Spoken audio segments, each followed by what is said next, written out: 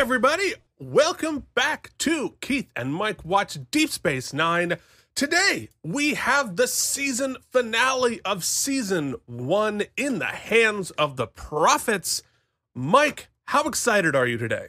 I'm pretty excited, Keith, mostly because when I watched this episode last night with our patrons, I had taken a gummy to help myself fall asleep, and so it's a rambling mess. So I'm a little more coherent today, just a little, and excited to parse through this because I feel like it's an interesting one to close the season with. Well, boy, if that's not incentive to join our Patreon, then I don't know what is. But before we introduce our patrons, Mike, just out of curiosity, what's going on with the mustache? I know, right? It's not so bad. And the guy liner and the nails, right? The whole thing's happening. Keith, I think we've mentioned it somewhat coyly because we were in rehearsal, but we've opened the Addams Family here at the Depot Theater in Westport, New York. And, the theater magic happened. I was worried. I think you knew I was worried that it wasn't going to happen. But we opened. I'm proud of the work we've done, and I've got to look like this for the next month. It always does. Well, if you would like to see Mike and Deglio play Gomez Addams in the Addams Family, the musical, head up to the Depot Theater up in upstate New York. So enjoy the mustache for a couple of weeks, folks. It is every bit as upsetting to me as it is to you. So yeah, well, you don't have to walk around with it. I do. And there's also a donkey right outside, so you legit may hear a donkeying for the next 45 minutes. Yeah, I was like, Mike, did I just hear a donkey? Yeah, I sure did. So lots to talk about. All right, well, but before we get into the episode, let us remind you that you have an opportunity. You have a chance, a life-changing opportunity to watch Mike watch Deep Space Nine on edibles at at patreon.com/K&M. Spell out that and what else can they find there, Mike? Well, generally we read people's names, but I can't get it to do its thing. Yeah, I deleted it, so that's showing up now. Their names are being shown, and we're happy about it. I don't have it in front of me, so I can't say them. Mike, you're a mess. But you know what? You're starring in a show. Our patrons include Brian Kaufman, Yes. Casey Clark, Cloudlover69, Jorge Navoa, and The Mysterious, Alan Zimmerman, CRM Productions, Charles Babbage, and Kyle Sweeney. And let me just announce here. I'm going to break some news here on this. That I have. I sent out a text this morning for some bonus content to put up on our Patreon. We're probably going to release one episode for free as a teaser, and then the rest of them are going to go up on patreon.com/K&M. I'm going to bring in my brother, the Emmy-nominated sound designer for Star Trek Voyager and Star Trek Enterprise, to discuss his journey through Star Trek. Yes. And then maybe if I can really convince him, we're going to discuss specific sound effects. And because yes, of course, hey, here's how you got the job, and what was it like? What was the process? But I really want to break down some of the iconic sound effects that he made so he can tell us, how did you make that sound effect? What's layered in there? What's the process for that? Yeah, let's get nerdy about it. That might be some fun content. So I'm excited to get going with that. So but what else can they find there, Mike? Patrons, if you want to send us your questions for Keith's brother, if you have any specific sound questions, send them in. We give priority of questions to Keith and followed by our patrons. No, patrons first, then Keith. Yeah, we'll figure that out. But also, Keith and I are going to watch various different things. We watched a lost episode of TNG that we're going to put on YouTube pretty soon. We also watched an actual episode of TNG, and I've got some surprises for Keith, things I want to watch. That'll all be on the Patreon. We are actually going to we have a lot of fun stuff in store for the Patreon coming up once I get back in town. So yes, patreon.com/K&M, spell out the and. Lots of fun stuff. But most importantly, sincerely, I say to you, you help us fund the show, even on location. We appreciate your support, and this first season has been a success of this new show. We're closing an old show and feeling kind of sentimental about that, but we're really excited about this show and our other show on the channel, Look at My Star Trek Toys, soon to be just Look at My Toys, as we've got ideas for that. So many things, and you can get in on the ground level. I feel like PBS right now. You want 13 DVDs of Michael Bublé? They're still here. I'm willing to ship them. And also... Would you like 0 tote bags? Keith and I have been graced with a press access with Playmates Toys, so we're going to get the new figures that are coming out this fall. Who knows? They haven't showed up yet. When they arrive, that's going to be on the channel, so make sure to like and subscribe us here at K&M Entertainment. Thank you. Okay, well, there it is. And no, patrons, you cannot request that Mike shave his mustache. It's occupational, folks. That's what it is. All right. But the guy liner could stay. That's up to you. The guy liner, I think, should stay. I think we should really enjoy emo Mike here for. Here we are. Here it is. In the hands of the prophets. Let's see how Mike feels about Space Karen. All right, so let us start talking about this episode. This is the season finale of season 1. Now you'll note, hey, this is only episode 19. Why is it the season finale? Well, I can't exactly tell you because all the other seasons are 26 episodes. I'm assuming that was probably budgetary, but they planned ahead for it, I'm assuming.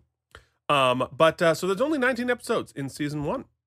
And this episode aired on June 20th, Sunday, June 20th, 1993.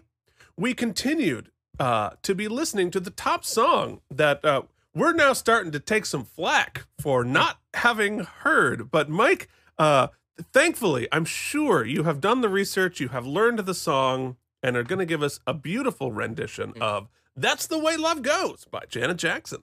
You want to have some love, you better take that gummy. That's the way love goes. Yeah, yeah, yeah. There's Motorcycle Clan going by. Hee-haw. It's gonna be an odd episode. Yeah. Okay, well, there's no noise gate strong enough for where I am right now. Janet Jackson's Ode to Edibles. Huge. All right. Well, something we might also be hearing through our cans, depending on how that donkey evolves. The top movie continued to be Jurassic freaking Park, which took in another $38 million, dominating the movie theaters. This is probably the week that I saw it, because I don't think we would have seen it like the first week. We were a little slow on the uptake, but I think we went to the movie theaters in Shelburne, Vermont to hop, skip, and a jump for me, actually. Park. I saw it in Wildwood, New Jersey, in the summer. We went to this Wildwood. Yeah, this crazy, small, stupid, not a theater you want to see Jurassic Park in, but that's where I saw Jurassic Park. Wow. Wildwood. Okay. So the New York Times headline this week said that billions in losses seen in mortgages insured by HUD. The real estate market was in a downturn, just like we're headed to now. Here as the circle of life continues to spin out. This episode was directed by David Livingston, who last directed The Storyteller, which was terrible. But David Livingston is a terrific director, so glad we are in good hands. And this episode was written by Robert Hewitt Wolfe, who last directed The Passenger. So I think now it is time, because I've got a boatload of trivial trivia. Michael? Now, Keith, waste your time with trivial trivia. Look at that. I'm wearing the trivial trivia sweater today. That's impressive, I have to say. I am impressed. Impressed that I'm wearing the sweater that I own? Yeah. Absolutely. 100%. All right, so our first piece of trivial trivia for this episode is a couple of interesting little details here. When O'Brien tries to decode the ANA routine, it spells out a bunch of interesting things, because you have all of the numbers and letters spinning through. But if you slow it down, did it say you Anna? can see that Anna, yes. It spells out a couple of things, including Gene Rod, of course, a reference to Gene Roddenberry. And it also spells out NCC 1701. Mike, do you know what NCC 1701 means in Star Trek canon? I don't. Is it something that's written on top of one of the Enterprises? It is the registry number for the Enterprise. And so the original NCC 1701 is Kirk and Spock's Enterprise. But of course, many ships have had the name Enterprise. And so the Picard Enterprise is NCC 1701D, because the registry number stays the same, but they get a letter that changes for each Enterprise. So, Okay. with the exception of the Enterprise from the show Enterprise, which didn't exist in canon until they did the show, so they couldn't call it the NCC 1701 as it should be, so they called it the NX because it was a prototype. There's a whole bunch of information that's interesting to a very small amount of people, but it's very interesting to us. So the next piece of trivial trivia is an early idea for this finale, and I'm a little bummed this didn't happen, was to cross over with the Next Generation, and they fight off a Cardassian invasion, which would have been baller. And yeah, you is could have convinced me of disappointing. that. Yeah, it's a little disappointing for the end of season 1, but as we move forward in the series, I'm glad that they didn't do that yet, because that would have been a little too much too early. It wasn't set up so that when we do have such events like that, Mike, no spoilers, it is much more satisfying as we move forward. So I think that was also a budgetary issue. The next piece of trivia is the matte painting of the Bajoran city that we see when Sisko goes back to Bajor is modified from the matte painting they used in the pilot to show that repairs had been done. Oh, so cool. we see some progress happening on Bajor. And it's a really interesting and complex matte painting because it has layers and pieces so that when they're moving the camera, you have a static piece that's moving independently of the background. And that's how you get some of the realism and 3D effect built into it, despite the fact that it's literally just a painting. But anyway, interesting. And I like that little detail there. They don't call attention to it, but you can see that progress is being made. This is the only season finale not to be written by future showrunner Ira Steven Behr, and who has given us some, well, there's 7 seasons. We have 6 terrific finales that we're going to get from Ira Steven Behr moving forward. The graphic of the force fields going down, not surprisingly, is a reuse of the one from Dramatis Personae. So, again, reduce, reuse, recycle your CGI effects because those were expensive. The station's alert sound effect that we hear after the explosion would be reused on Voyager when they were playing with the idea of a bunch of different red alert sounds. So it is reused as red alert klaxon. And that actually is a great question for my brother on the Patreon, because he was working on Voyager at that point. I could ask him, why did you choose to use that? Did you have access to the DS9 archives right there? You just pull it up. Probably he did on a hard drive somewhere.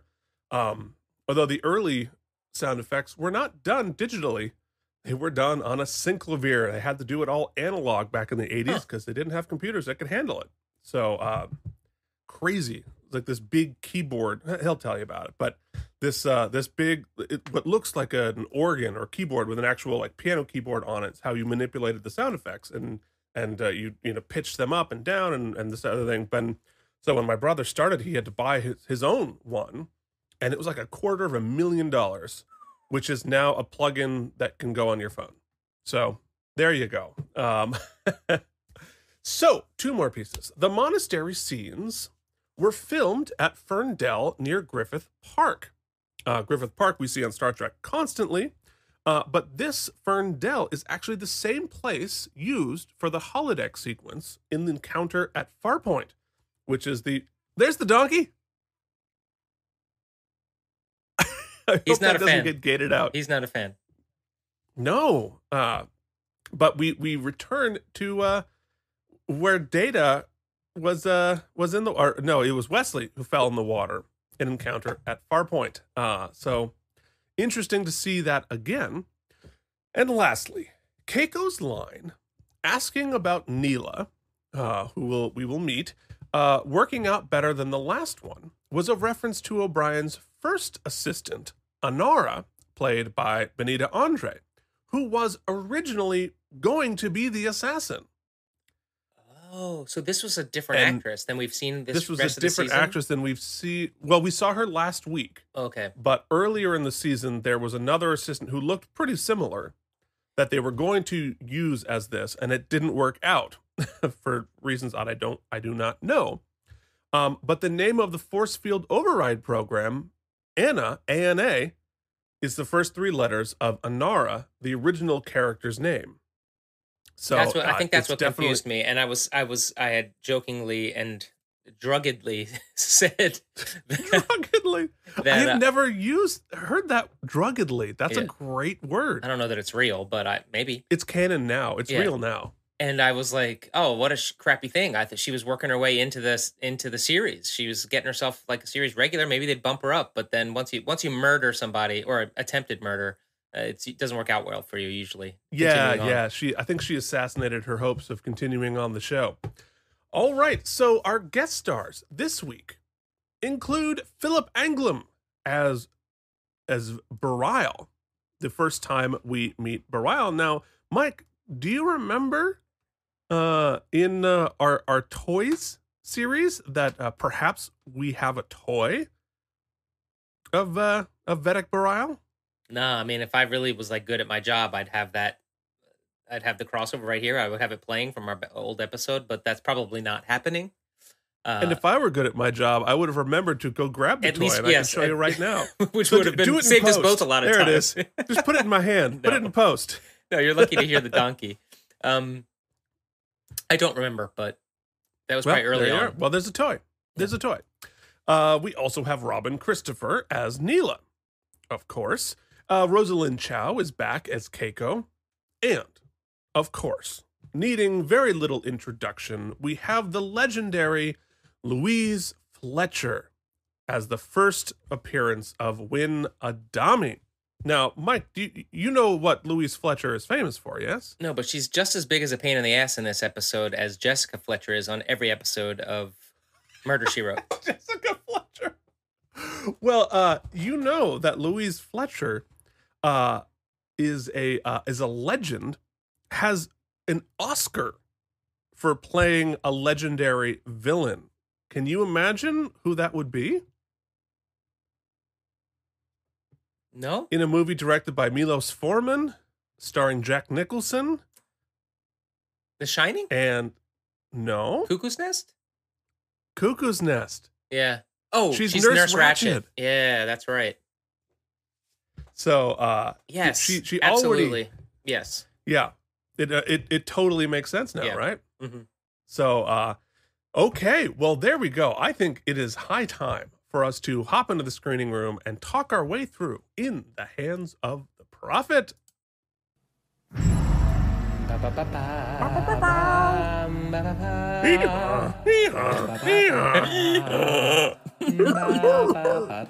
Hey Keith, what are you doing today? You want to play Pugsley Adams? What now? You want to play Pugsley Adams? Yes, I would be an amazing Pugsley Adams, especially like in the original. He was a heavier set fellow, can sing high. Like that's me. I just got a text that ours has COVID, so we could use you. Oh shit. Yeah. Okay. Do you have an understudy for Pugsley? No, but we got some ensemble women that are like 45 years old. I guess we could make it work. Okay. Well, Tonight might be the night to come check it out, folks. I have half a mind to get in my car and head upstate. My God, that would be funny. Oh my God. I would love to see what happens there. Okay, so Ooh, girl. here we are, Deep Space Nine in the Hands of the Prophets. In the teaser, O'Brien tries to sell Keiko on a Jumja stick.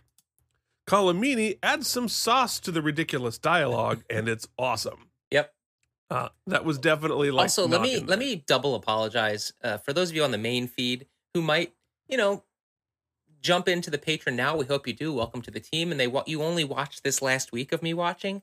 I think I called her Kiko for like 20 minutes, and I'd like to apologize if that was offensive to anyone. Absolutely Keiko, not Kiko, but in my defense, I was stoned. Wow. That is not I wasn't expecting that paragraph of dialogue, but that'll come back to haunt you. Add it to the list of things you weren't expecting today, Keith.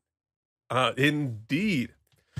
So, anyway, I Calamiti's like Jumjaw fruit. I think that was Calamiti like, this is ridiculous. I'm going to make it work. And because he's Calamiti, he can. Double down. So Keiko asks about his hot new assistant. Keiko's a little concerned about where O'Brien wants to put his Jumjaw stick. She's salty. She's a little salty. Saltier than that Jumjaw. Like, yeah. Indeed. So Keiko, they walk over to the schoolroom, and Keiko is teaching a class to an entirely different classroom set. They're discussing the wormhole when, dun, dun, dun, in comes Nurse Ratched Vedic Wynn. Keiko explains that the wormhole was created by the entities Cisco met in the pilot, but Wynn is all, you better not be teaching evolution. So big, we get our basic story immediately there. Keiko keeps trying to be a responsible teacher when Wynn confronts her in the most condescending way possible. Keiko tells her that her job is to teach science and Wynn's job is to teach the spiritual teachings. Wynn accuses her of teaching blasphemy. Shots fired. Mike apparently didn't take any screenshots of that. Well, Mike was in a different planet at this particular moment. So if you remember any of this, what were you feeling about our first appearance of Kai Wynn or Vedic Wynn? Well, I remember feeling that you had mentioned Space Karen, so it made me laugh. I giggled. Yeah, I mean, obviously, it's striking how prescient this was. Obviously, I mean, not that this is like a new thing or an old thing. This in time, in perpetuity. I mean, we've dealt with this type of thing, but it seems specifically topical for the past 6 to 8 years. And even now, like, what are we critical race theory, or what are we teaching in schools, and should we have different curriculums and that sort of thing, and how kind of ridiculous it is, and actually, not to editorialize, so and just how soapbox, Mike, how interesting it is. I think, and we can talk about this later, obviously, that how difficult it is to have a rational conversation, which they attempt to do it at certain times in this episode, when one of those parts of the conversation is religion or spirituality based. Because when you have someone who's trying to have a factual conversation with a philosophy that is not factually based, regardless of whether you truly believe it or whatnot, that aside, not getting into those weeds, it's a difficult conversation to have because you're using two separate bases of reality. It's hard to do, which is why I think Kira's line, which I don't know if we've got to yet, is pretty interesting when she said, because I think Cisco is about to say, well, how are we going to deal with this? We have to deal with it. So how are we going to deal with it? And Kira says, well, I don't know, that maybe we can't. And that's sometimes the quagmire we maybe find ourselves in. Well, and that's, and I think that's, without hopping on the soapbox immediately, let's hop on the soapbox immediately. I think the issue that we're going to be discussing here in terms of the education is, can you teach at the same time? It's almost like using two different numerical systems, right? So if you take religion and science out of it, right? We in our society live in a 10-based numerical system, right?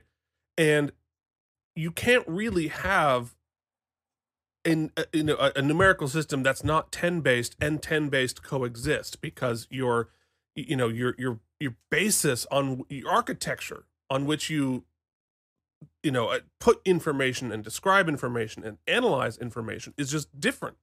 So it's sort of, it's Windows and Mac OS. Like, they don't collaborate. So you kind of have to separate them without necessarily calling balls and strikes on which one is more valid. They don't coexist because they're mutually exclusive based on whether or not you are analyzing information through the scientific method or not. And so they're incompatible. And I think that is, the Cisco and the Starfleet perspective is like, okay, great, teach both at separate times. But, where Win is coming in, it's not that I want you to teach my side, as I want you not to teach the other side. And that's where you get in the wrong, in my opinion. Okay, so in Act 1, O'Brien's assistant Neela has fixed something. O'Brien is impressed. They're about to close up a security lock, but O'Brien's EJ7 tool is missing. Neela pretends she doesn't know what that means. He's confused. He doesn't misplace his tools. You know what I mean? So then Keiko goes to. There's a lot of talk about tools with the cute assistant. We'll say this isn't a wormhole, but it's from the get. The actress playing Neela here she acting real hard. Well, I mean, yeah, the whole episode. She's playing hard. Like six different things going on there. I'm just saying, it was. I could feel it. I mean, she's definitely like interested in his EJ7. I think you probably but like there's no subtle nuance. But like EJ 5.5. I mean, the EJ7. I don't know, but that's asking. There it is. Oh, so depends on the angle. All right. That's terrible. Anyway, so Keiko goes to Cisco to complain about Win. Kira joins and explains that Win is from an Orthodox order, and she's trying to become the next Kai. All right, so you understand the Vedic Kai whole situation. Mm-hmm. So she wants to become the new pope. Although interestingly, what was I guess makes sense. All that we had seen about Kai Upaka and that whole the reverence and everything. I guess it wasn't clear earlier that how political the actual vying for the office is. It's less current day pope where they just kind of like put some smoke and it's a whole thing, and and less old pope where it was very political and cutthroat kind of thing. But I would say, I mean, certainly, becoming pope today is every bit as political. I mean, it's. I suppose we only see the pageantry, right? We're not really seeing the behind the scenes. We're not in there with the College of Cardinals, right? We're not in them as they're campaigning with each other. And of course, like all the debates about whether you get a progressive or a traditional, whether you're pulling from Italy or Europe, or whether you're trying, like it's very political. But anyway, here certainly we're telling the story of, and I think for Kai Opaka, and it's probably similar for the Pope, right? It's super political until you become Pope, and then you're able to set aside the politics because you're Pope now. And so I would imagine that is probably how Opaka felt about it. So Kira's kind of taking Win's side about teaching religion in class, saying that maybe you should pull the Bajoran students out and teach them differently. Keiko says, hell no. Kira suggests a different school for Bajoran kids, as I said. And Kira says, some might say pure science taught without a spiritual context is a philosophy as well. Because she's saying, like, you're trying to teach philosophy in science, which is an interesting point. I don't necessarily agree, but I understand it's an interesting point of view to put in there. So Cisco goes to meet Vedic Win in the chapel. And Win says she's honored to meet the emissary. But I think we see here that regardless of, Win being a big bad here, she does take Cisco's role as the emissary very seriously. She grabs his ear and checks his paw, and she can tell from that she's still a disbeliever. In one of our comments below, we were talking about the ear grabbing thing, and it was posited that the Bajorans might be a little bit touch telepathic. or touch empathic, and that makes perfect sense. And I that sort of fixed it for me.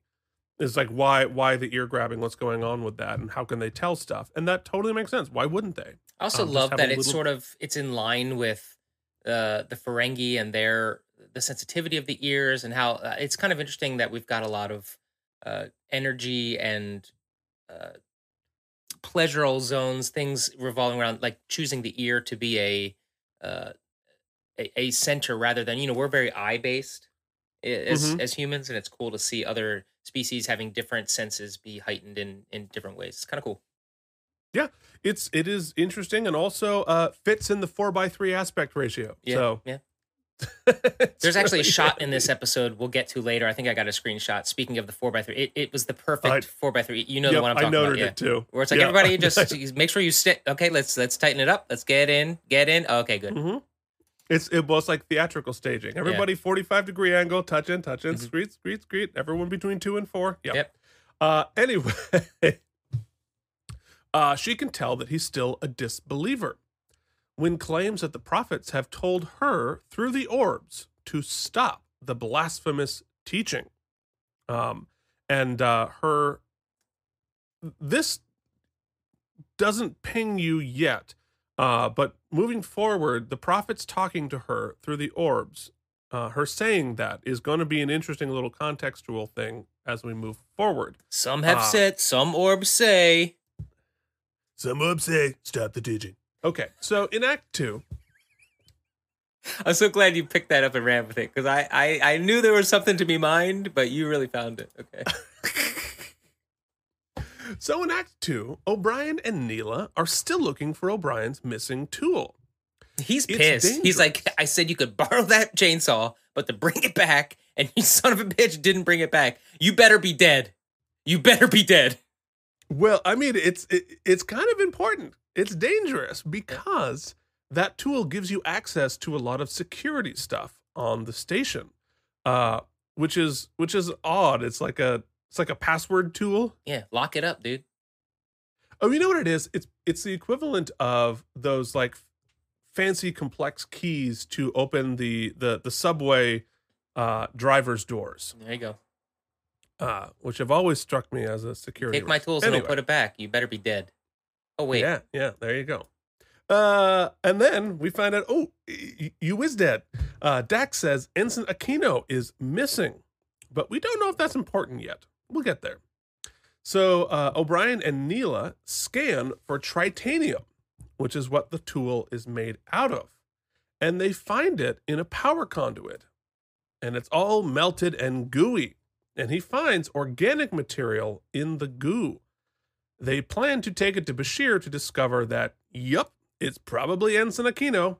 So how's this mystery unraveling for you here, Mike? Quickly, abruptly, but I like that it was at this point. I thought it was going to be the super main storyline. So it's nice that the episode kind of swerves, because I was like, there's no way they're going to spend a whole episode about the political stuff. It just doesn't seem. It doesn't seem enough for the episode. Like the school thing, I was like, it's interesting, but it's like, it doesn't feel like a big enough idea for Trek for their season finale. But as many times as I've been many times this season, I was wrong, and that's cool. I like that. Yeah. Well, I mean, and I think, it's funny that you say that. I get it from a season finale because it's not as action heavy, but, the idea of politics and religion and science and that kind of stuff, that is so very much in keeping with Trek, but specifically in Deep Space Nine, because, getting into religion and faith and both the politics and the actual faith part is not something that Trek does a lot, except for Deep Space Nine, where it's very important. It's very interesting.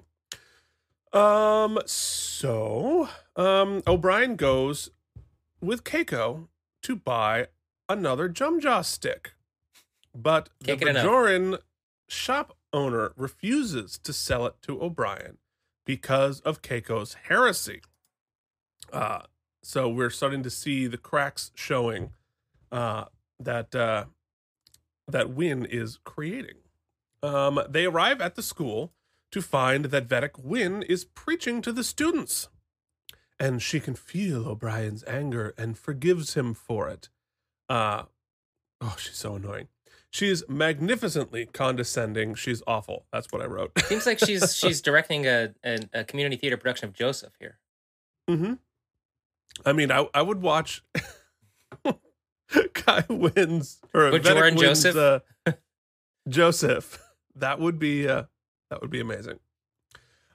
She tries to make a compromise just to limit what Keiko can teach. Keiko again says, "Hell no." So Vedic Wynn pulls all the Bajoran kids out of the school. And that is the end of Act 2. I feel like half of those uniforms were reused from Next Generation for the kids, or the uniforms, the costumes there. Some of those look very space familiar. Hey, welcome back, Jake. Oh yeah, Jake's back. Yep. And he's like, I'm like 17, but whatever. Yeah, it's cool. I'm in the same class with these 8-year-olds. Look at my very inclusive set of friends. That's right. That's right. So in Act 3, in Ops, our heroes are trying to figure out what happened to Aquino.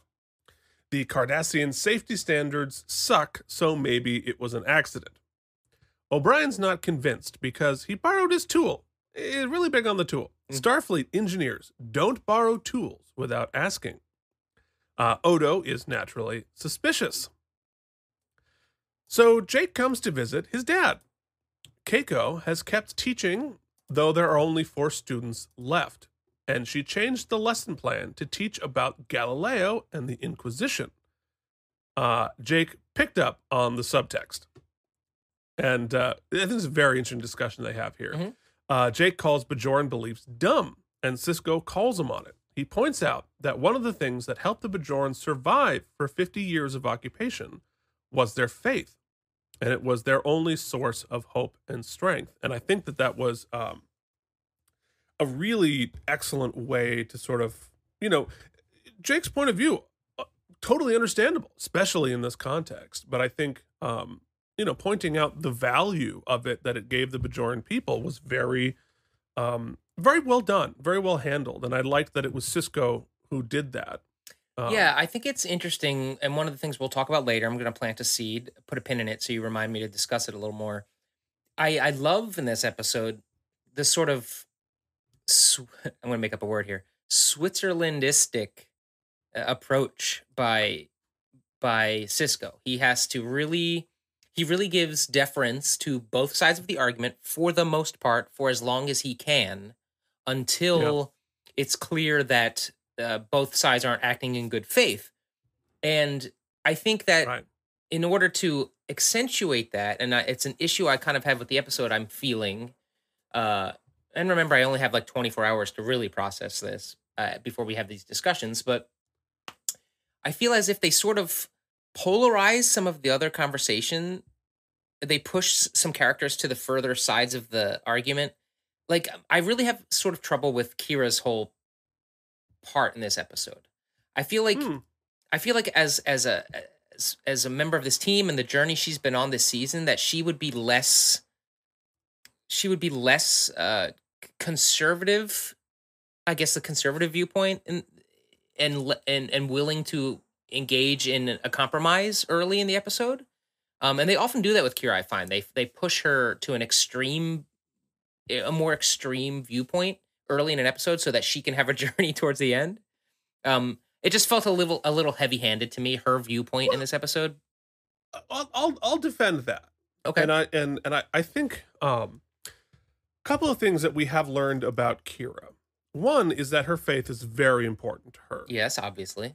And she is and she is still a believer in the institution in addition to the faith. And that which is a separate thing, right? Because you have the faith and then you have the religious institution. So because we're sort of doing a take on Catholicism here, I know plenty of people who believe in the Catholic faith that do not carry that faith into the institution itself. So that, like, I believe very much in the faith, I believe in the teachings, but the Catholic Church and like the Pope isn't like infallible to me. The Pope is just, is a whatever. But I also know plenty of people who believe in the faith and the institution, so that the Pope, it's like believing in the presidency, not the president, right? And I think, I'll counter that with, and my point is, and yes, that nuanced perspective I think is very well performed and written most of the time with Kira. However, last week we saw her with basically a Hitler or Goebbels symbiote, and even in that extreme, with her extreme feelings, she was still able to say, I have to put that aside and have a logical and fair investigation. And yet, within the first 11 seconds of this episode, she's like, just separate the kids. Pull the Bajorans out and give them their own school. Right? Like, no nuance, no... Well, yes, although I think there are plenty of... it's like sending your kids to a Catholic school. Right? Many people do. And it's like, it's not quite as extreme as... I expected Kira to be... I'll simplify. It's because it's not really an argument. I thought Kira has, at this point, she would have been a little more Team Cisco and a little more like, well, let's broker something here, Anyway, let's continue. No, but I think it's interesting. It's an interesting layer for the character, and it's like, I can see why she ends up there. I can see why she starts there. Meanwhile, I always find it kind of funny in the few episodes where there have been like straight up murders. It's never like there's never hysteria. It's always very sort of like, all right, let's just like play it slowly and see what happens. Well, I mean, look, the Deep Space Nine is much more Deadwood than the Enterprise. Yeah, that's fair. It's like, all right, well, it's happening. Not only is somebody dead, but they got gooed. They were liquefied. Well, they're not sure that it wasn't an accident yet. Okay. But yeah. By the way, yeah. The current leading suspect at this point that no one has mentioned is O'Brien, because he's real pissed about the tool. If Odo had to do an investigation right now, leading suspect, O'Brien, had access to the tool, pissed off about the tool, found the goo. Yeah, no, he's very interested in the investigation. That's always a bad sign. So Cisco goes, so at the end of the Jake scene, Cisco advises Jake not to be like Wynn from the other side. Yeah, great. There you go. Fair. And Jake, interestingly, can tell that his father is worried. And I think it's interesting that Jake is that perceptive about his father and can tell like, ooh, this is kind of a big deal. Did I mistake the Wesley character for Jake in that like people were annoyed by the character in the first season? Because I think uniformly the actor playing Jake has been excellent this season. Yeah. I mean, Wesley definitely gets a lot more hate than Jake does. Okay. I think especially in this scene, I was like, this is a really skilled actor. Yeah. Well, I mean, they're both terrific actors. I think Wesley was written pretty annoying in the first season of Next Gen, but I mean, he's a terrific actor. Yeah. Oh yeah, it wasn't qualified. Anyway. I just meant like the perception. Yeah. No, exactly. So Cisco goes to Bajor in search of help. He goes to meet Vedic Bareil, who is the cool young liberal priest. And Bareil talks about how annoying the ear-grabbing thing is. He's Bareil O'Rourke. He's basically Beto. Bareil O'Rourke. That's exactly right. That's 100% who he is. So drop a couple F-bombs, Yeah. He's the cool guy. Yeah. So and Bareil began his service at the monastery as a gardener, but the prophets called on him to be a Vedic. They discuss Wynn as a large fence appears out of nowhere that Cisco awkwardly has to climb over. Despite, all right, so that shot is perfect. Go back and watch this, guys, because this is like from a staging, directing, a mess. Because they're standing together, Bareil takes 2 steps and casually walks over to that new spot. Then he's maybe 6 feet away from him. Right, and then all of a sudden, there's a chasm. huge fence, and he's on this little like rock in the middle of the ocean, in the middle of the stream there, And Cisco has to awkwardly climb over the fence and like dive onto this pod like a video game. And so, yeah, that was oops. Yeah. Go back and watch it. It's hilarious. So we learned that apparently Bareil is the front runner to be the new Kai, replacing Kai Opaka. So, and this is a very similar thing to the College of Cardinals and determining the new Pope. You have the young progressive, or you go with the traditionalist, and you sort of fight it out about who you want to be putting in as Kai.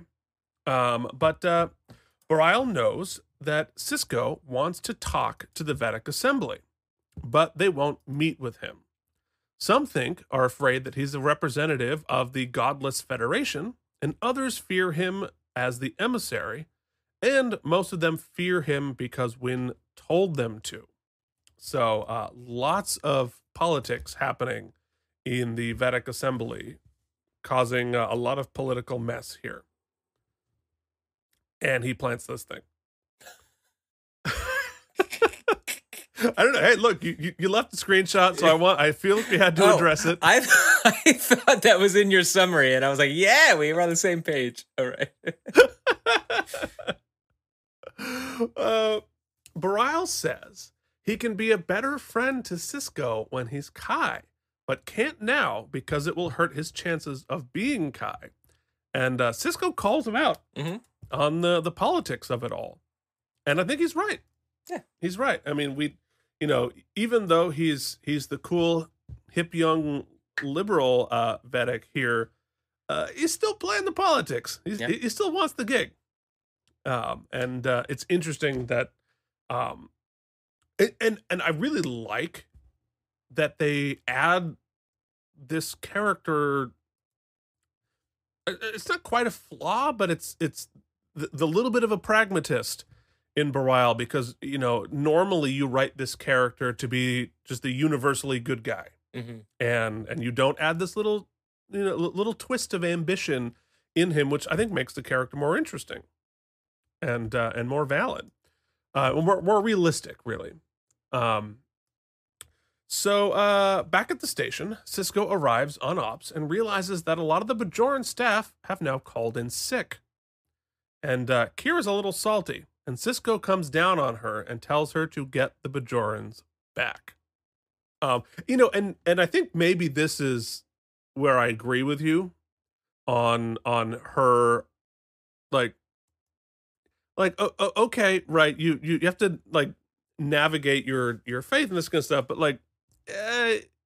we know Kira's going to do her job, right? And she's going to be able to compartmentalize, even though I feel like, maybe I'm not such a big maybe I don't love teaching evolution, like the Kira, but I'm going to do my job. Perfectly my point. If the Kira we have come to know would have punched that Jumjaw guy in the face and been like, sell him the goddamn Jumjaw. You know what I mean? Yeah. Like, or that's not cool. Yeah. No, you know what? That's exactly right. It's like, I may agree with you in sentiment, but like, we're not going to do that. Yeah. No, you know what? I think you're 100% right. Folks, mark it, get the timestamp, cut it out, send it to me. Keith just said that. Hey, I say you're right occasionally. You're occasionally right. Where am I?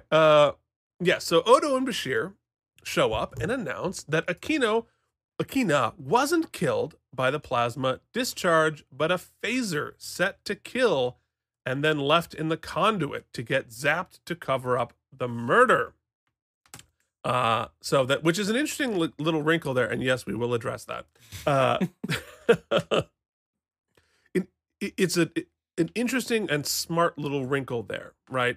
So the murderer left the body somewhere they knew it would be liquefied, because I imagine, especially in Star Trek time with the forensics that they have, body disposal gets a little harder when you're in space. Yeah. And covering up your murder, and this was a clever way to do it.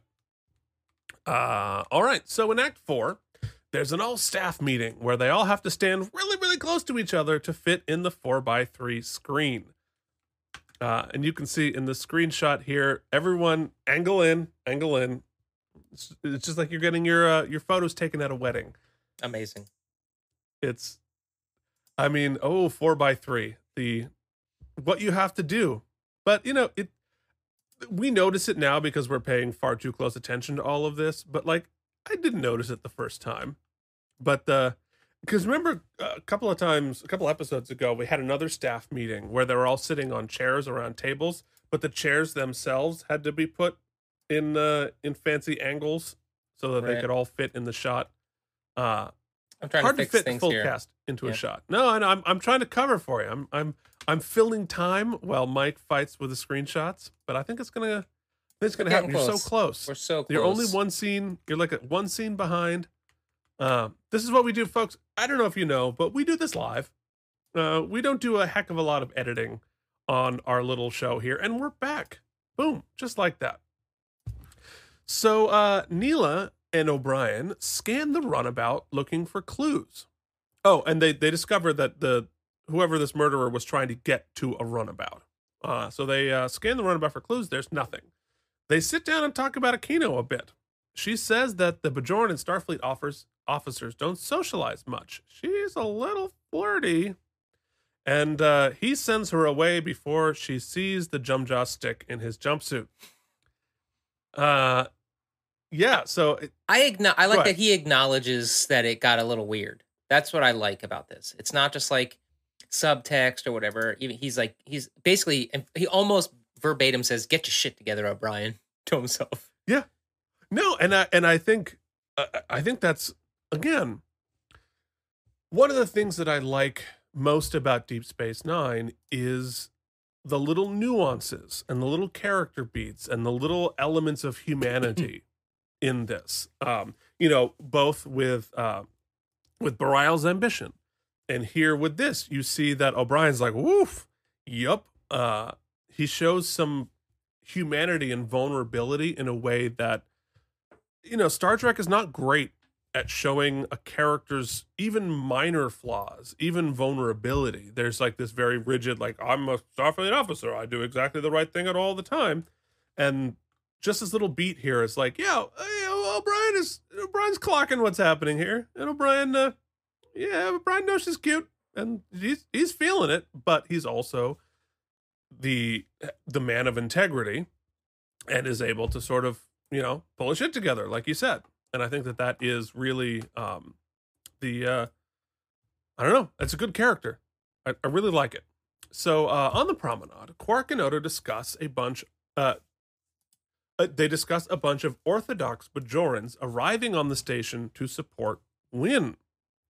Quark is thrilled because the Orthodox like the Dabo girls more than anything else. Deep cut. It's like when you have to bus in more prostitutes because the RNC's in town. Which they did and do.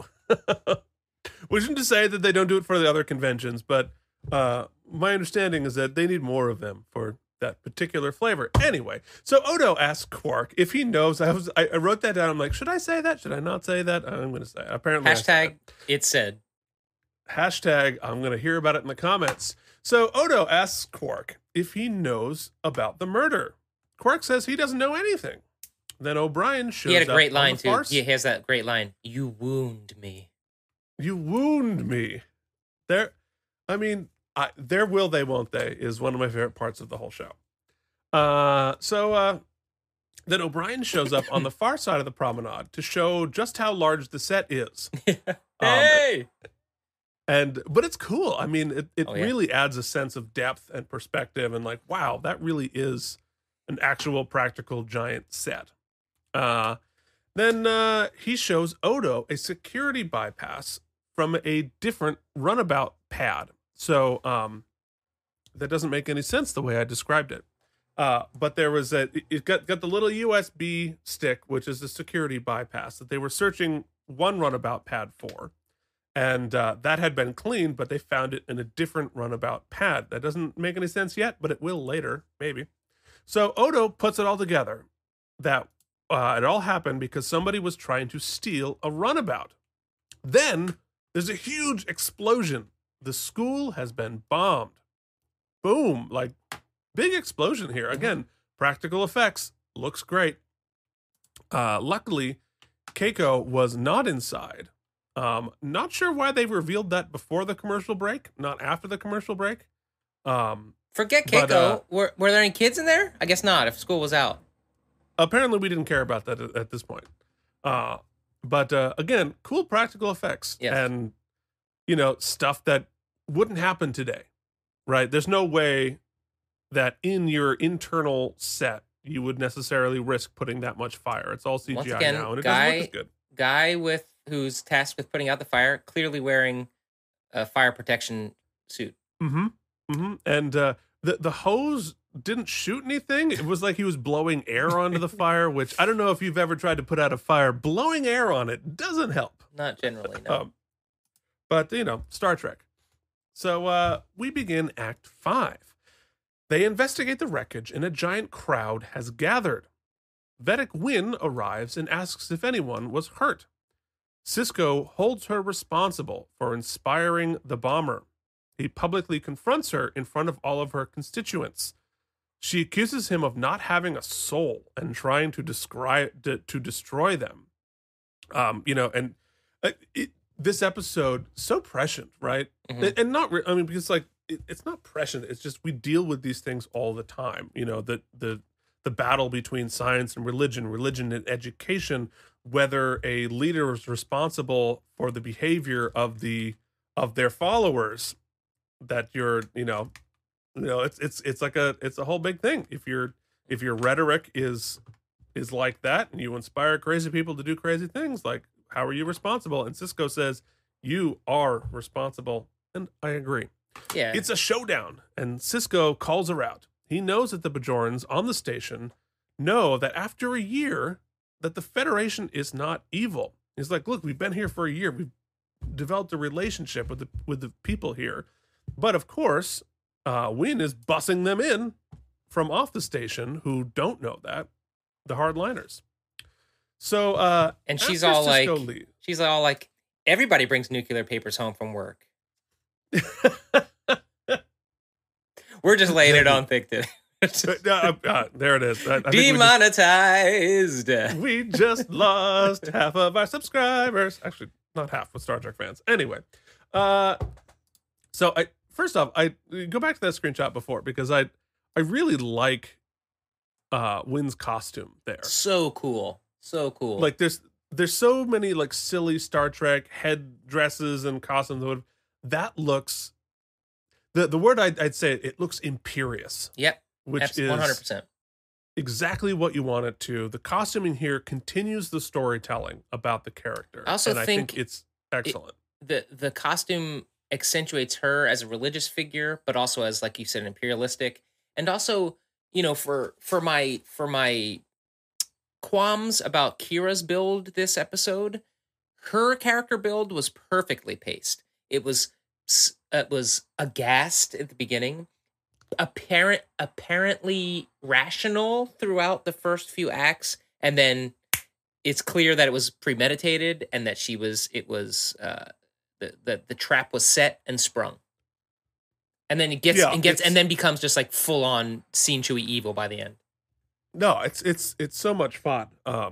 And it's I think about Harry Potter. I think it's not the only character like this, but I think Rowling lifted a lot from Kai Wynn for Dolores Umbridge.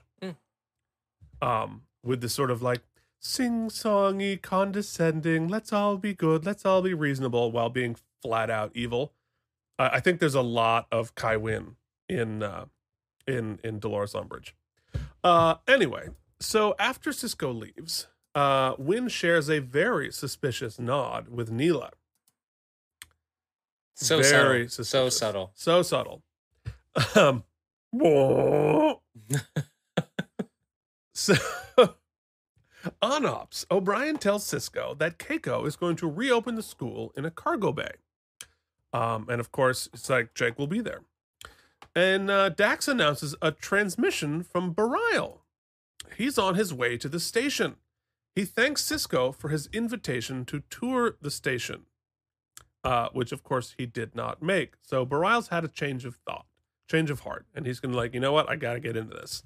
And he offers his help cleaning up the station. Wink. In the chapel, Neela secretly meets with Win. Go ahead.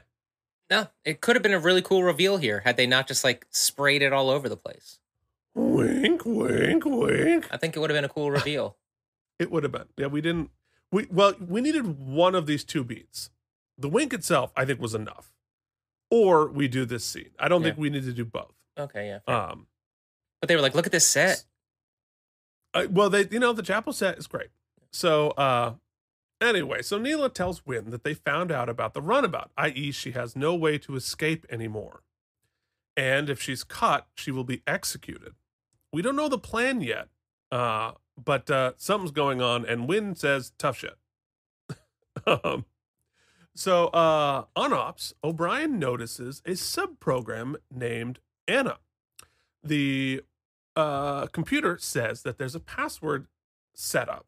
Now, this is a sub-program next to the other sub-program that he created to like hide the little puppy dog being.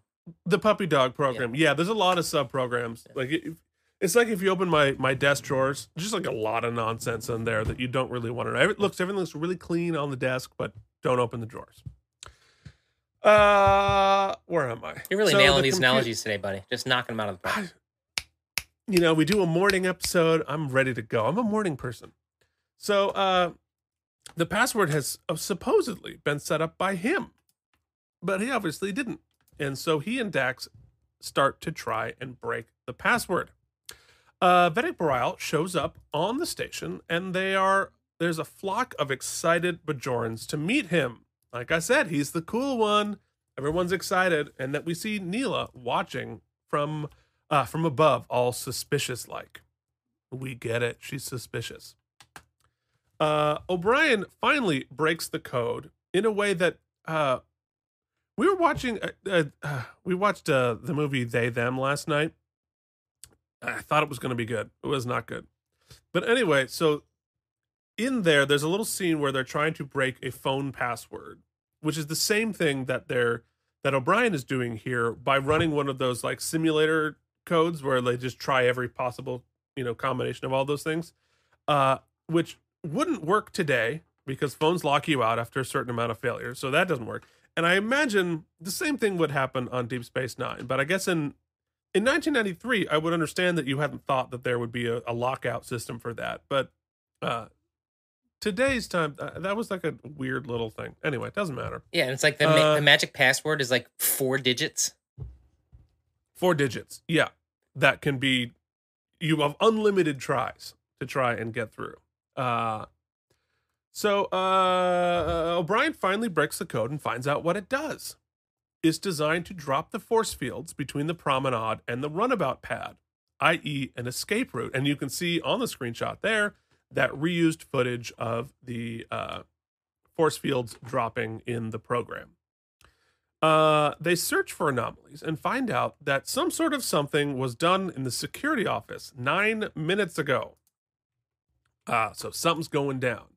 Boreal on the promenade goes to meet Win in the chapel. Not on the promenade. I shouldn't have added that. Just read what you wrote, Keith. What are you doing? Sorry, buddy. He casually blocks her ear grab, which is really clever. Awesome. She goes for his ear. He's like, let's hold hands. Mm-hmm. They all head to the school, including Neela. And lots of kids on shoulders. Kids on shoulders. Lots of extras. That's where all the budget went. One of the extras today. O'Brien goes to the security office. On the screen is a picture of a Ferengi, but it looks like a model, not a picture. But clearly it's a reference to Odo just tracking Quark constantly.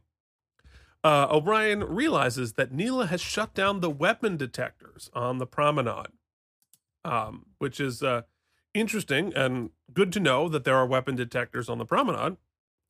And so Vedic Boreal begins making a speech with Win.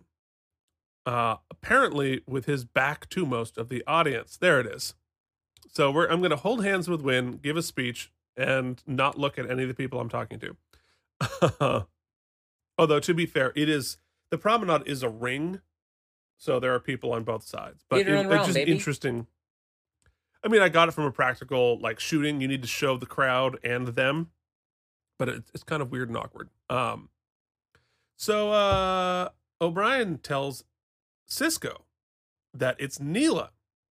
And so she's the one who is up to the whatever. Cisco sees her in the crowd. She pulls a phaser. She fires. Cisco tackles her. She misses. We have a big action sequence. So what did you think about here? So here we have the big assassination attempt on Bareil. I had to watch it twice, Keith, because it, and maybe you were crazy stoned. Well, yes, but also not crazy, but enough. It's funny to say crazy right now because I say it a bunch in the show, but I have to say crazy. Crazy. All these happy crazy people. So it's hard to say it with no dialect now. Anyway, I had to watch it a couple times because it was surprising to me that they had it all set up for Cisco to have like this heroic moment, and all these things flash by. I was like, Cisco's gonna get shot instead. He's gonna take the bullet. That's how he becomes a heroic figure. Like blah blah blah blah blah. Season finale. And it all just boils down to Deus Machina. She just fucking misses. She just sucks at it. Well, and you want to know why? Why does she miss? Because instead of walking up, get point blank, then take the gun you're out, caught, right? She knows she's getting assassinated. She knows she's done. But she starts taking out the gun when she's like 75 feet away, and then like has to walk with the gun. Excuse me. Sorry. Let me get through. Just take the gun out when you're right there. She could have gotten point blank. She could have walked right up to him. But Star Trek staging, not always great. Not always amazing at the Keith, action staging. That is 100% the best screenshot we've taken. That is so ridiculous. I mean, that is a shot you take that you only make that shot if he's going to take the bullet. But it misses everybody. No, it makes so much more sense if he takes the shot to protect Bareil. Yeah. Like a million times that makes much more sense. That's much more narratively interesting. That's why I had to rewatch it. I was like, did I miss something? Maybe he hit her or maybe something. No, she just missed. No. That was a very awkward sequence. I love the idea of it, but the execution was not great. So Kira grabs Wynn and accuses her of setting the whole thing up as an elaborate assassination attempt on Bareil so that Wynn could be Kai.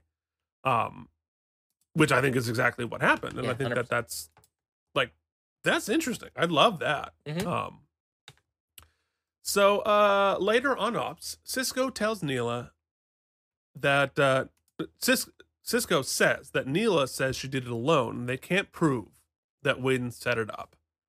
And Kira says that 1 year ago, she was fighting the Cardassians and a lot has changed, which is an interesting little, it's not a break of the fourth wall, but it's a little bit of a soft break. And just like, wow, this is the end of the first season. We've come a long way. And if you really, it's good to keep in mind just how recently they were in the occupation and in a war.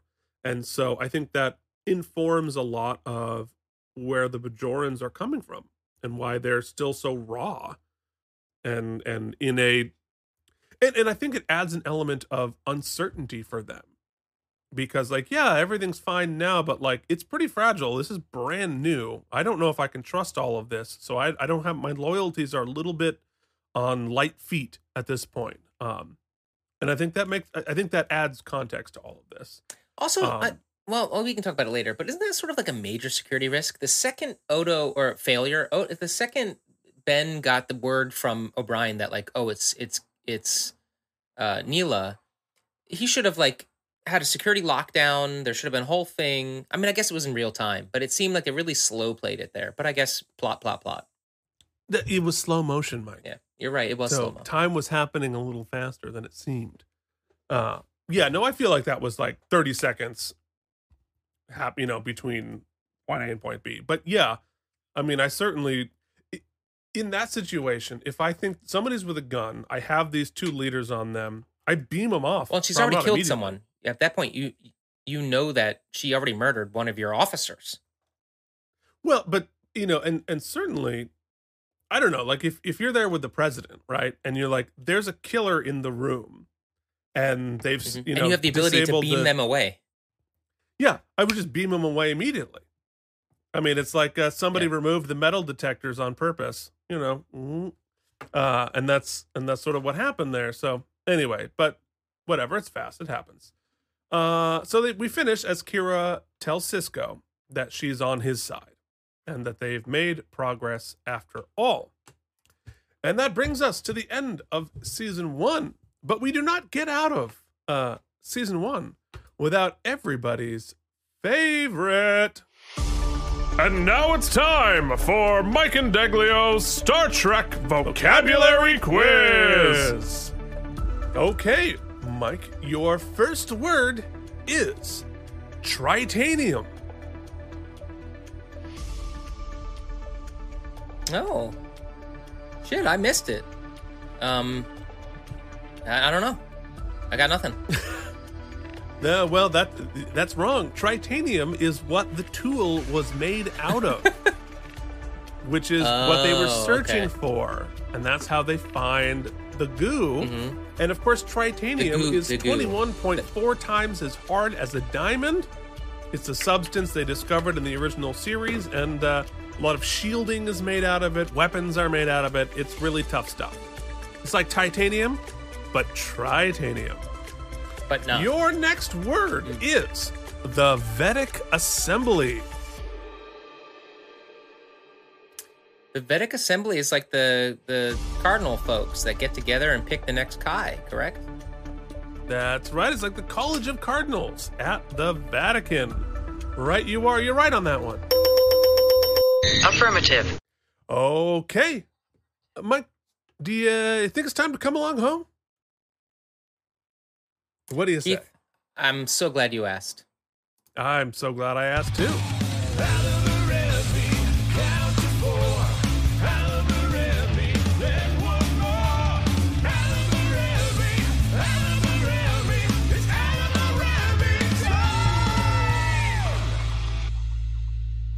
Okay. So, Mike, we begin as we begin every week. Mike, were there any wormholes in the plot for you? I'm not sure I fully understand the whole plan. So the whole plan, let me understand it, was did they plan on blowing up the school with everybody out of it just to attract the Vedic to come in, or did they want to kill some people there because she had wanted to steal a runabout for her escape plan after they then shot him? So it seems really detailed. Like it was a fake murder of children to bring the guy on board so they could real kill him. Correct? Yes, I think it's a little unclear to me whether or not the school bombing was part of the plan or just one of the things that happened as a result of the rhetoric that was happening. But probably because we never saw directly who blew up the school. So I guess we're assuming that it was Neela, but we don't know for sure. So that's a little bit unclear, but yes, whether or not the school bombing was a part of it, the general plan was to find a way to get Bareil onto the station to assassinate him. So that was. So I guess the biggest plot hole, then for me, which seems to be actually a production thing and not a plot hole in the script, is that Neela seems to have had all this special access, which you would have made more sense had she been a trusted confidant of O'Brien for weeks and weeks. But turns out she's new. Even Keiko says she's new, and they're trying to figure it out. So it's bizarre. It doesn't clock that O'Brien would have been so careless with somebody new and giving them sort of unfettered access into the different stuff. It definitely made more sense if it had been the old assistant who we've come to know and trust. So, I mean, but it's hard to blame them on that because clearly there was an issue. They had to get rid of it didn't work out with the other actress. So I guess we'll forgive that one. Well, I think two things. One, we did see Neela last week. She had one line. She was there. So they did integrate her at least into one episode as basically a background actor. And if you're an engineer you kind of need access to everything to fix stuff. And she was cute. Yeah. So she was playing that angle of it. So even though he wasn't going to like make out with her, you get a little flirty flirt. She's kind of cute. You let things slide a little bit because the dance is a little fun. So yeah, I guess you're right. that's how I would. What about you? describe Is there it. anything Yes, I glaring do I'm see your missing? point. Well, I think that it's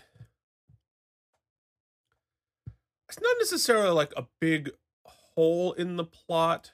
I mean, other than the assassination protocol, there should be like one button to beam the people somewhere else. I mean, it all basically tracked to me.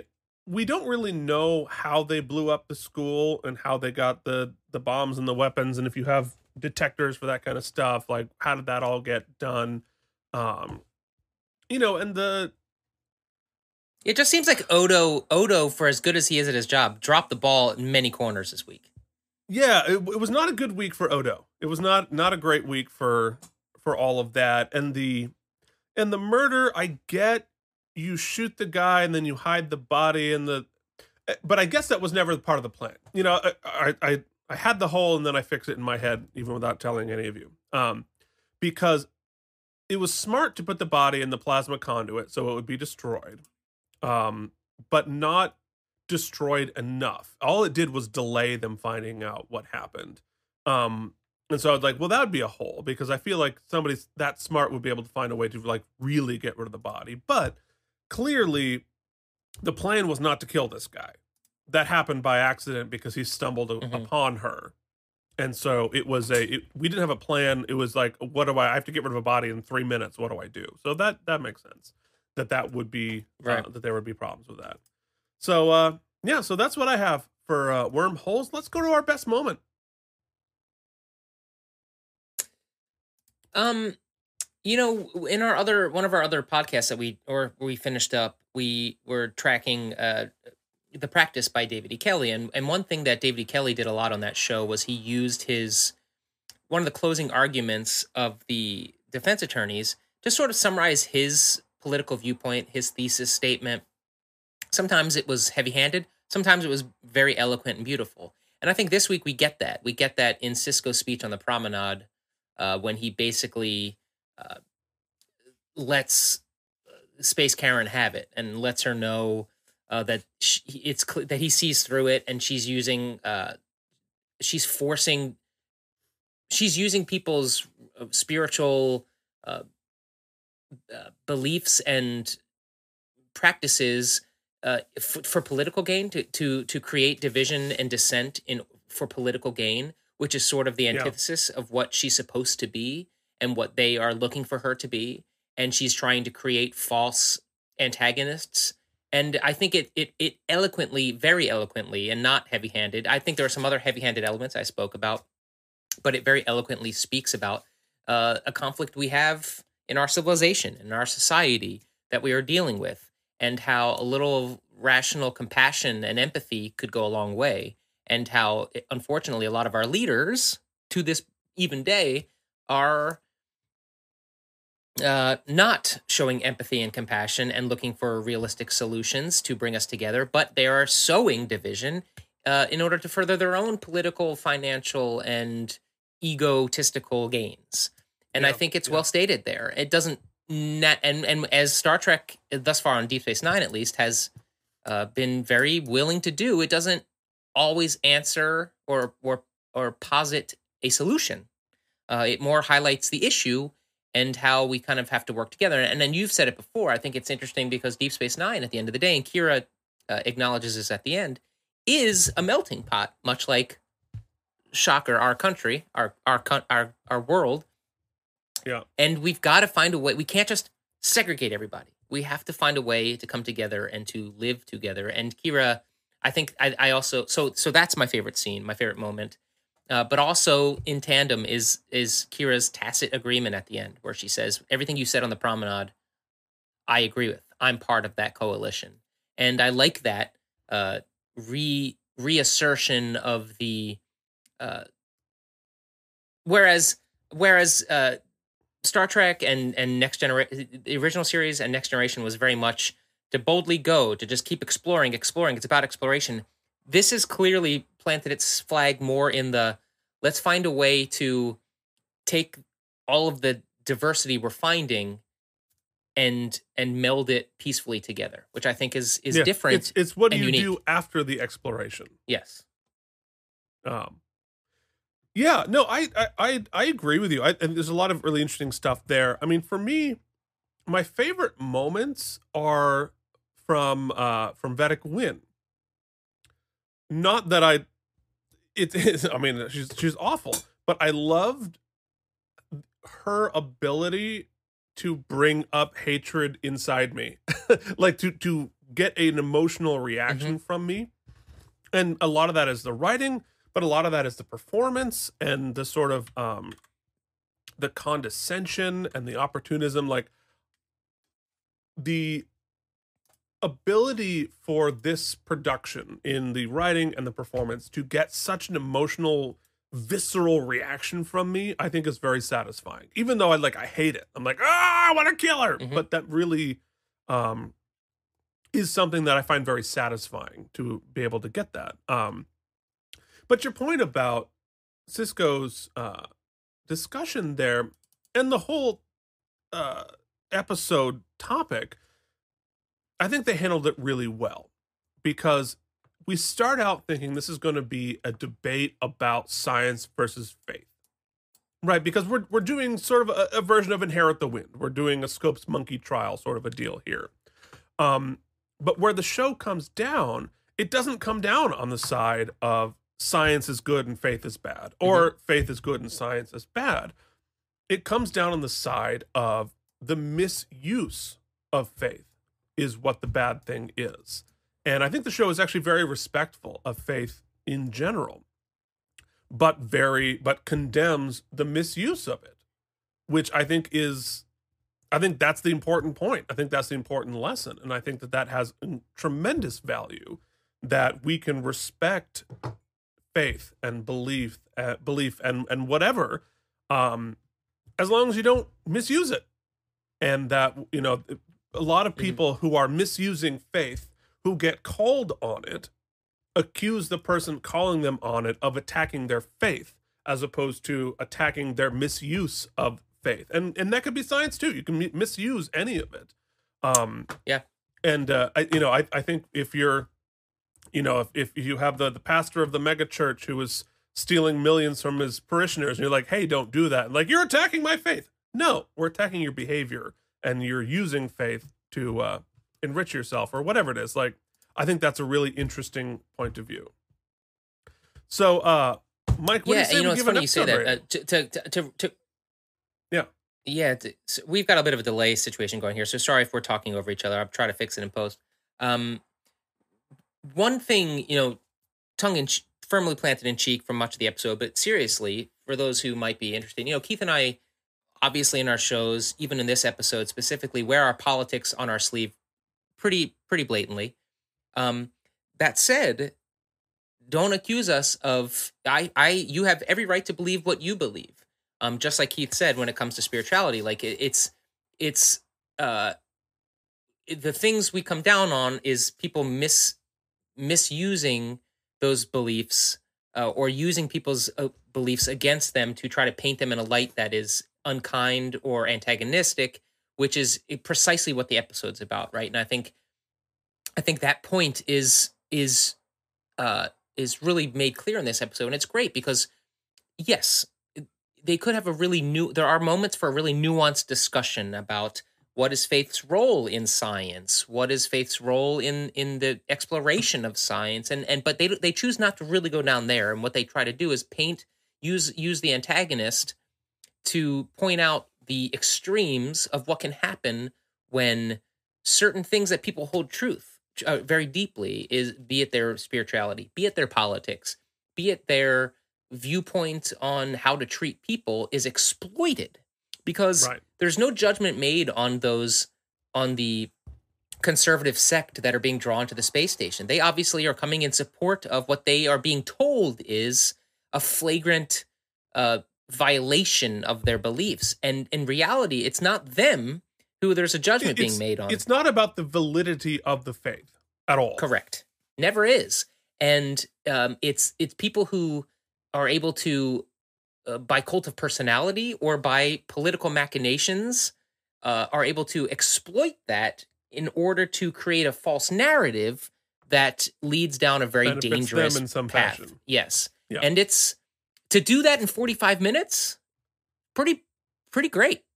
Pretty genius. And also setting up an incredible, great big bad to use later in the so great. Maybe not. Clearly, I'm a little more drawn this season to the more small personal stories we've seen, but I appreciate this for what it is. I'm going to give it 87.85 self-sealing stem bolts. Yeah. I mean, I think that's fair. I mean, as a season finale, right? Is this best of both worlds? Of course not.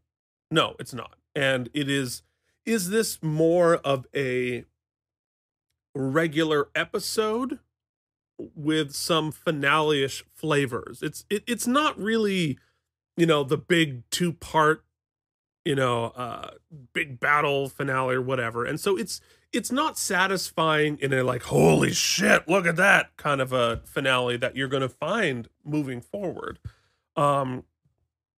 But I think it does a lot of really important work setting up where we're going. And obviously, if it was a spoiler, it has been spoiled. We're going to see more from Wynn, right? And yes, we are setting up a long-term adversary for us. And I think that it does that in a tremendously satisfying way. Like I said, I personally have such a visceral reaction to Space Karen. And I'm like, ooh, watching us tangle with her for some time is going to be very satisfying. And I'm not going to say for how long she's a part of the show or even how much, but yeah, we're going to see more from Wynn. And I can't wait, frankly. This leading up to an assassination attempt, great.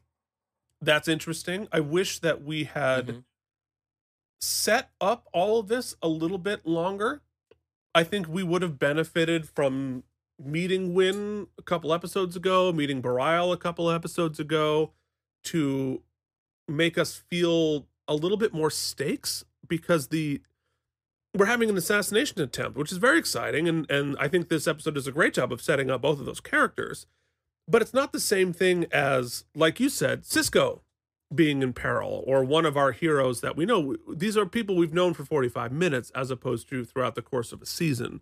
So I think raising the stakes and putting some of our heroes in more danger would have been a little bit more satisfying as a season finale. As a regular episode, great. But as a season finale, I think that all could have been done. Could have been done better. The machinations of obviously the writers were much more interested in the discussion of science and religion and education. And frankly, I am too, right? I'm much more interested in that. However, I think the assassination attempt, that whole A to B to C, could have used a rewrite. Could have used like one more pot of coffee on how do we make this a little bit more interesting? How do we make it a little bit more clever? And it told a lot as opposed to showed a lot. Yes. At the end of the day, especially with her missing, it feels like you go through all of this very specific and devious sort of misdirection in order to get to the actual assassination plot, and it's like it's so clumsily handled that it's sort of made it all for naught anyway. So they could have used it more. And it ended a little silly, and would have loved much more of a cat and mouse. Like, there are plenty of movies like this where you have our hero is tracking down a possibly assassination attempt that is at the end of the movie, but you see the cat and mouse. You see the person working through, and there's personal stakes and practical stakes, and then it ends in this satisfying fashion. This was sort of this felt like a rough draft of what it should have been in terms of the excitement of all of that, both in the staging of it, but also in the logic of it. I feel like that all could have been better. But this is more about setting up the Vedic Assembly and who's going to be the next Kai and setting up Win and like, okay, great. I'm into that. So, it's a better episode than it is the season finale. It's good. It's good. I didn't necessarily love it or hate it. I think it was pretty solid. So, you're going to get 84 self-sealing stem bolts from yours truly. So, Mike, we've gotten through a whole season. Yeah, before we wrap it up, I'll say that my kind of hopes going forward, I don't know how much I'm wanting like current TV put on an old show, but like you said, I love a lot of the sort of overarching, continuing plots that our characters are having with each other internally, with themselves, the growth we're seeing. I'd like to see them in the next season have a couple more, like you just said, plot arcs that maybe span a few weeks. Let's give some time to build, not just so many freak of the week type episodes. I'd like to see them have. I know it's tough because there was no DVR, so you can't rely on people having seen the previous episodes. But I'd like to see them try their some longer narratives. That is such an interesting thing for you to say, because perhaps maybe not next season, but coming up, I think your wish just might be granted. So we're at the end of the season. Do you have any sort of thoughts about the season? Like, how do you feel about the season? How do you feel like we're now one season into this journey? I dragged you into this kicking and screaming. This is probably the weakest season of Deep Space Nine. How do you feel? I think it's good TV. I think it's what I've enjoyed so far is confidence is the word I would use. Confidence in a lot of the writing, confidence in a new series, which clearly had a lot of expectations put upon it.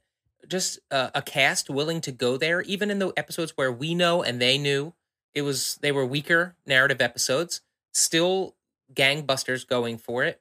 And they've shown, I think, themselves to write different types of episodes, willing to tackle political issues, willing to tackle really personal narratives, and just a wide-ranging explorations of sort of deep philosophical ideas. Not every week. We've had some clunkers, absolutely.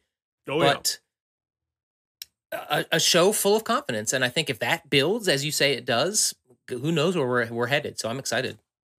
Yeah. Well, great. Well, then we will see you back next week with the beginning of season 2. I can't even believe it. We would like to thank our patrons one more time. You can join them at patreon.com/KM. And their names are Brian Kaufman, Casey Clark, Cloudlover69, Jorge Navoa, and the mysterious Alan Zimmerman, CRM Productions, Charles Babbage, and Kyle Sweeney.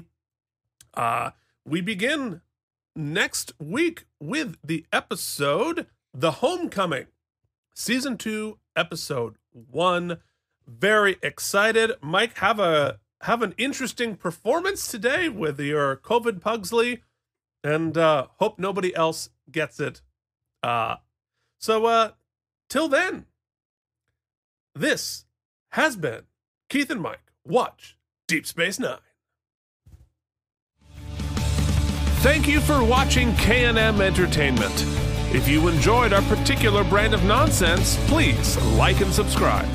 Or become one of our patrons at patreon.com/KNM.